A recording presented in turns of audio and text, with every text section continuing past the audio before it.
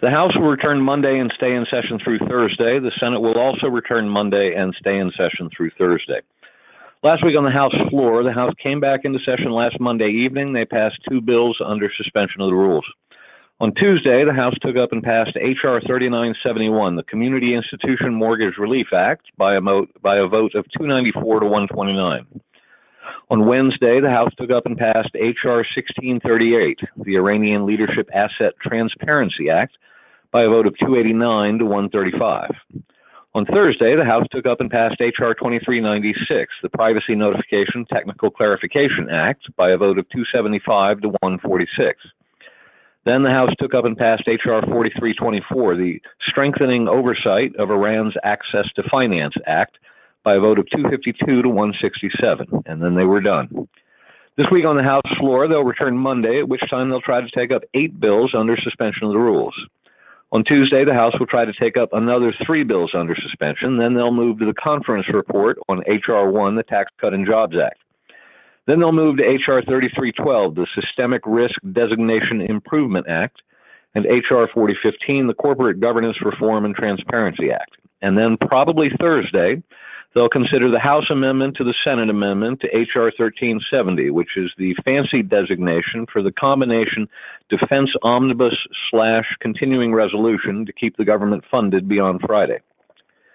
Last week on the Senate floor, the Senate returned to work last Monday evening and voted to invoke cloture on the nomination of Leonard Grace to be a U.S. Circuit Judge for the Eighth Circuit Court of Appeals. On Tuesday, the Senate voted to confirm him to that position. The vote to confirm was 50 to 48. Then the Senate voted to invoke cloture on the nomination of Don Willett to be a U.S. Circuit Judge for the Fifth Circuit Court of Appeals. On Wednesday, the Senate voted to confirm Willett to that position. The vote to confirm was 50 to 47. Later Wednesday, the Senate voted to invoke cloture on the nomination of James Ho to be a U.S. Circuit Judge on the Fifth Circuit Court of Appeals. On Thursday, the Senate voted to confirm James Ho to that position on the Fifth Circuit Court of Appeals, and then they were done. And yes, you heard me right. Because of the Senate Democrats' determination to abuse Senate rules to eat up as much time as they can on each nomination, the Senate spent all its time last week voting through a grand total of 3 nominees to the federal bench. This week on the Senate floor, the Senate will return Monday. At some point during the week, the Senate will move to consider the nomination of J. Paul Compton to be the General Counsel of the Department of Housing and Urban Development. And the Senate will move to consider the nomination of Owen West to be Assistant Secretary of Defense. And at some point, most likely Wednesday, the Senate will vote on the conference report for H.R. 1, the Tax Cut and Jobs Act. Then the Senate will take up the continuing resolution that comes over from the House, and Congress will be done for the year. On the FBI front, Representative Jim Jordan, who sits on the House Judiciary Committee, has been using his position to grill executive branch officials over the FBI's questionable conduct in the Hillary Clinton email probe and the ongoing Russian collusion investigation. A week and a half ago, FBI Director Christopher Wray was on the hot seat at a hearing in the House Judiciary Committee. Last week, it was Deputy Attorney General Rod Rosenstein. In both cases, Jordan pressed for explanations and demanded answers. You can find a write-up in the suggested reading. Now Jordan says he's gotten a commitment from Committee Chairman Bob Goodlatte to issue subpoenas for top officials at the FBI and DOJ.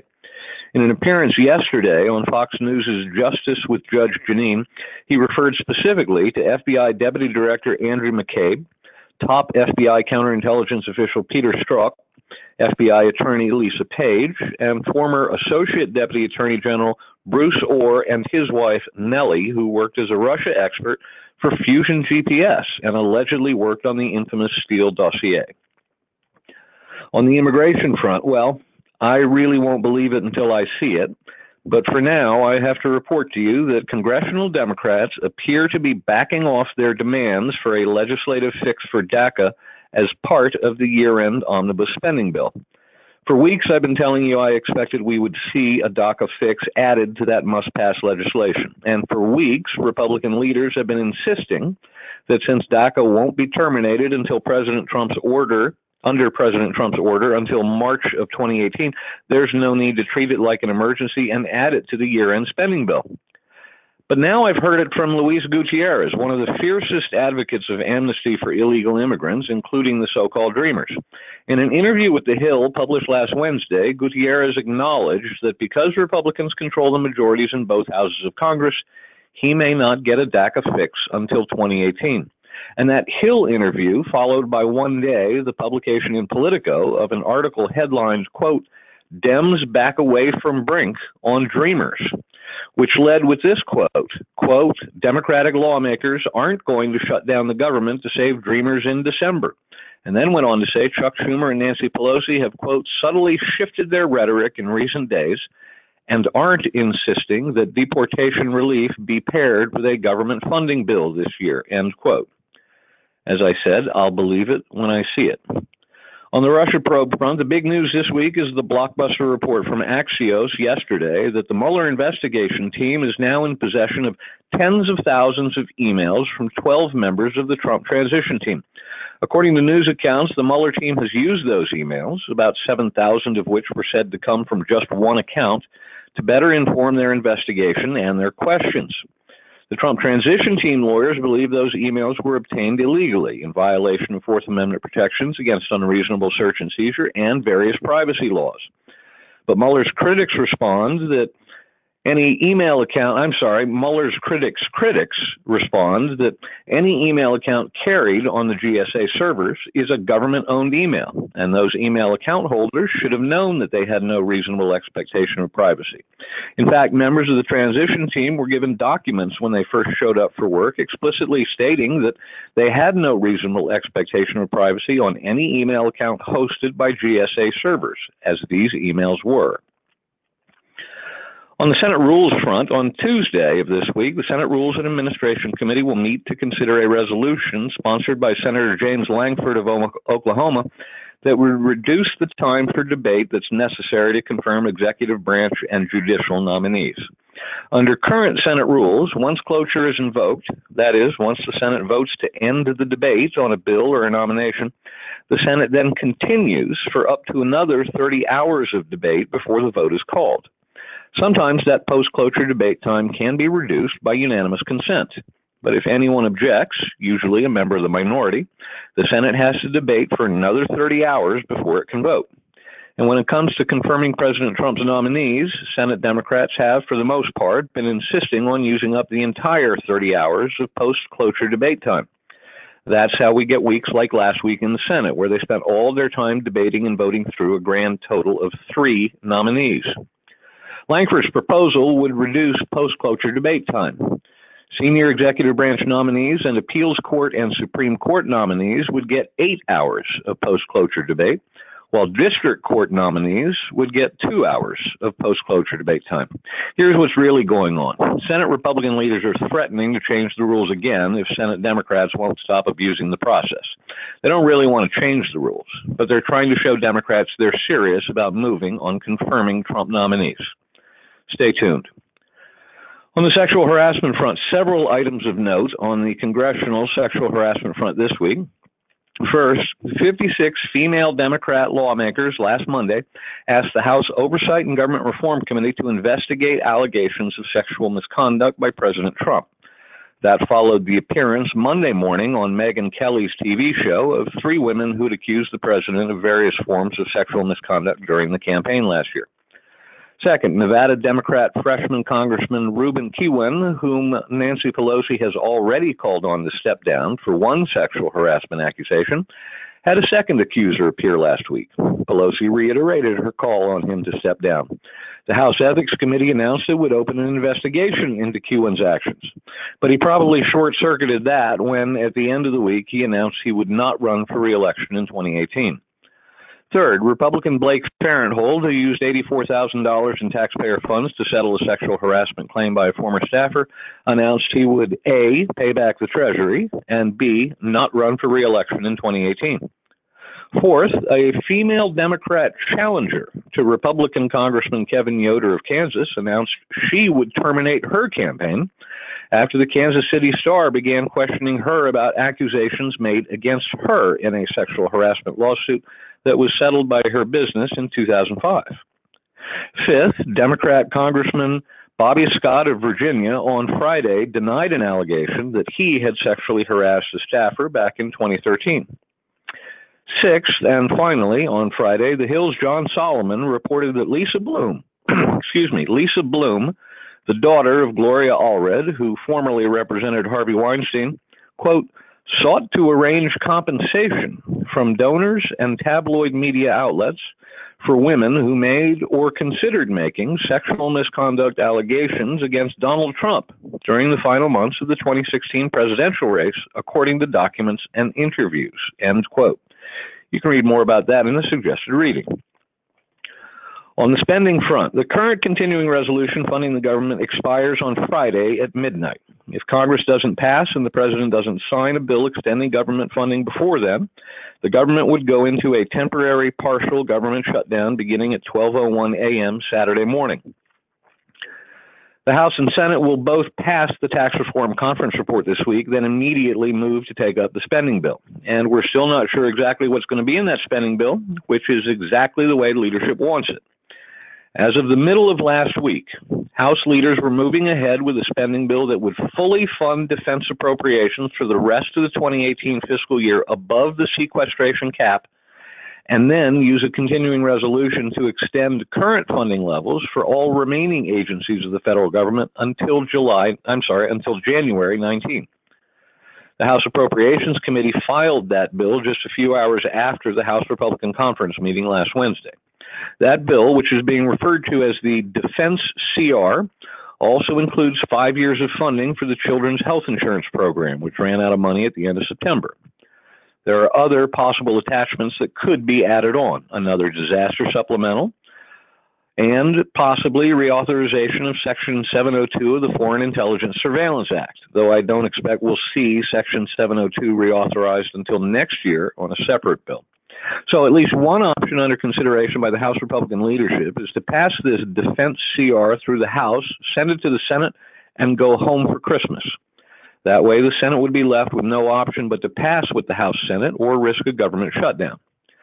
But as we know from history, the Senate tends to be better at jamming the House than the House is at jamming the Senate. So the House may try passing that Defense CR, but then stick around to see what the Senate does.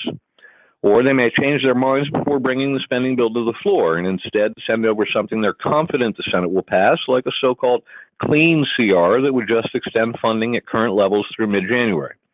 But either way, it's important to note that unlike past years, it does not look like conservatives are going to get the short end of the stick on a funding bill thrown at them right before a hard recess like the Christmas break. And that's in large measure due to the determination of our conservative allies in the House. And that's in large measure due to the support you've shown them as they've worked to hold true to their guns on the spending front.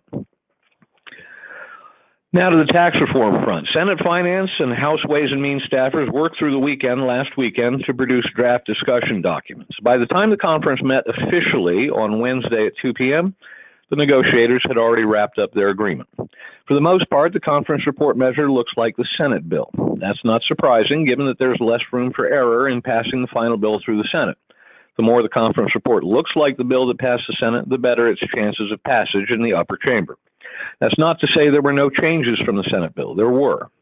The final text of the conference report was released at 5:30 p.m. Friday afternoon. The corporate rate was set at 21% rather than the 20% level that had passed both houses earlier. This was done to free up some savings that could be deployed elsewhere. Remember, each 1 point drop in the corporate rate is worth about $100 billion in revenue flow to the Treasury over a decade. The top individual tax rate was also lowered. The House version of the bill left the top rate alone for couples making $1 million or more. The Senate bill lowered that top rate from 39.6% to 38.5%. The conference report compromise lowers that top rate to 37%. That'll help a lot of small business owners who pay their business taxes through their individual returns, so-called pass-through businesses. The final bill looks more like the Senate bill than the House bill on the question of brackets. There are still 7 brackets on the individual side, the same as current law, but the rates and thresholds are lower. The child credit is increased from $1,000 under current law to $2,000, higher than in both the House and the Senate bill, and the maximum amount that is refundable rises to $1,400, up from $1,100 in the Senate bill. The conference report preserves popular deductions for charitable giving and mortgage interest, though it lowers the cap on the mortgage interest deduction from $1 million to $750,000 on new mortgages. Current mortgages are grandfathered in, so you can continue to deduct interest on your mortgage just as before. The final bill also added some flexibility on the state and local tax deduction front. Under the conference report, taxpayers can choose to take up to a $10,000 deduction for state and local income taxes or sales taxes or property taxes. The bill leans toward the Senate version by keeping the deduction for medical expenses, the deduction for student loan interest, and the exclusion from taxable income of tuition waivers for graduate students. All were eliminated in the House bill, but made it into the final compromise. The conference report would deal with the trillions of dollars of profits held overseas by U.S. firms by instituting a one-time tax rate of 15.5% for cash held overseas and 8% for earnings that were reinvested into buildings or equipment. On the downside, the conference report does not eliminate either the death tax or the alternative minimum tax for individuals, but it does raise the exemption amounts. The corporate alternative minimum tax, which had been kept in the Senate bill, is eliminated. As for pass-through businesses, they get a 20% deduction, and the first $75,000 of pass-through income is subject to a tax rate of just 8%. The bill also repeals Obamacare's individual mandate beginning in 2018 and allows for drilling in a portion of the Arctic National Wildlife Refuge. In order to meet bird rule requirements that the legislation add no more than $1.5 trillion to the deficit, the individual tax cuts expire after 8 years. The corporate rate cut and the individual mandate repeal, though, are permanent. Republicans got a double shot of good news on Friday when both Marco Rubio and Bob Corker announced they would vote for the bill.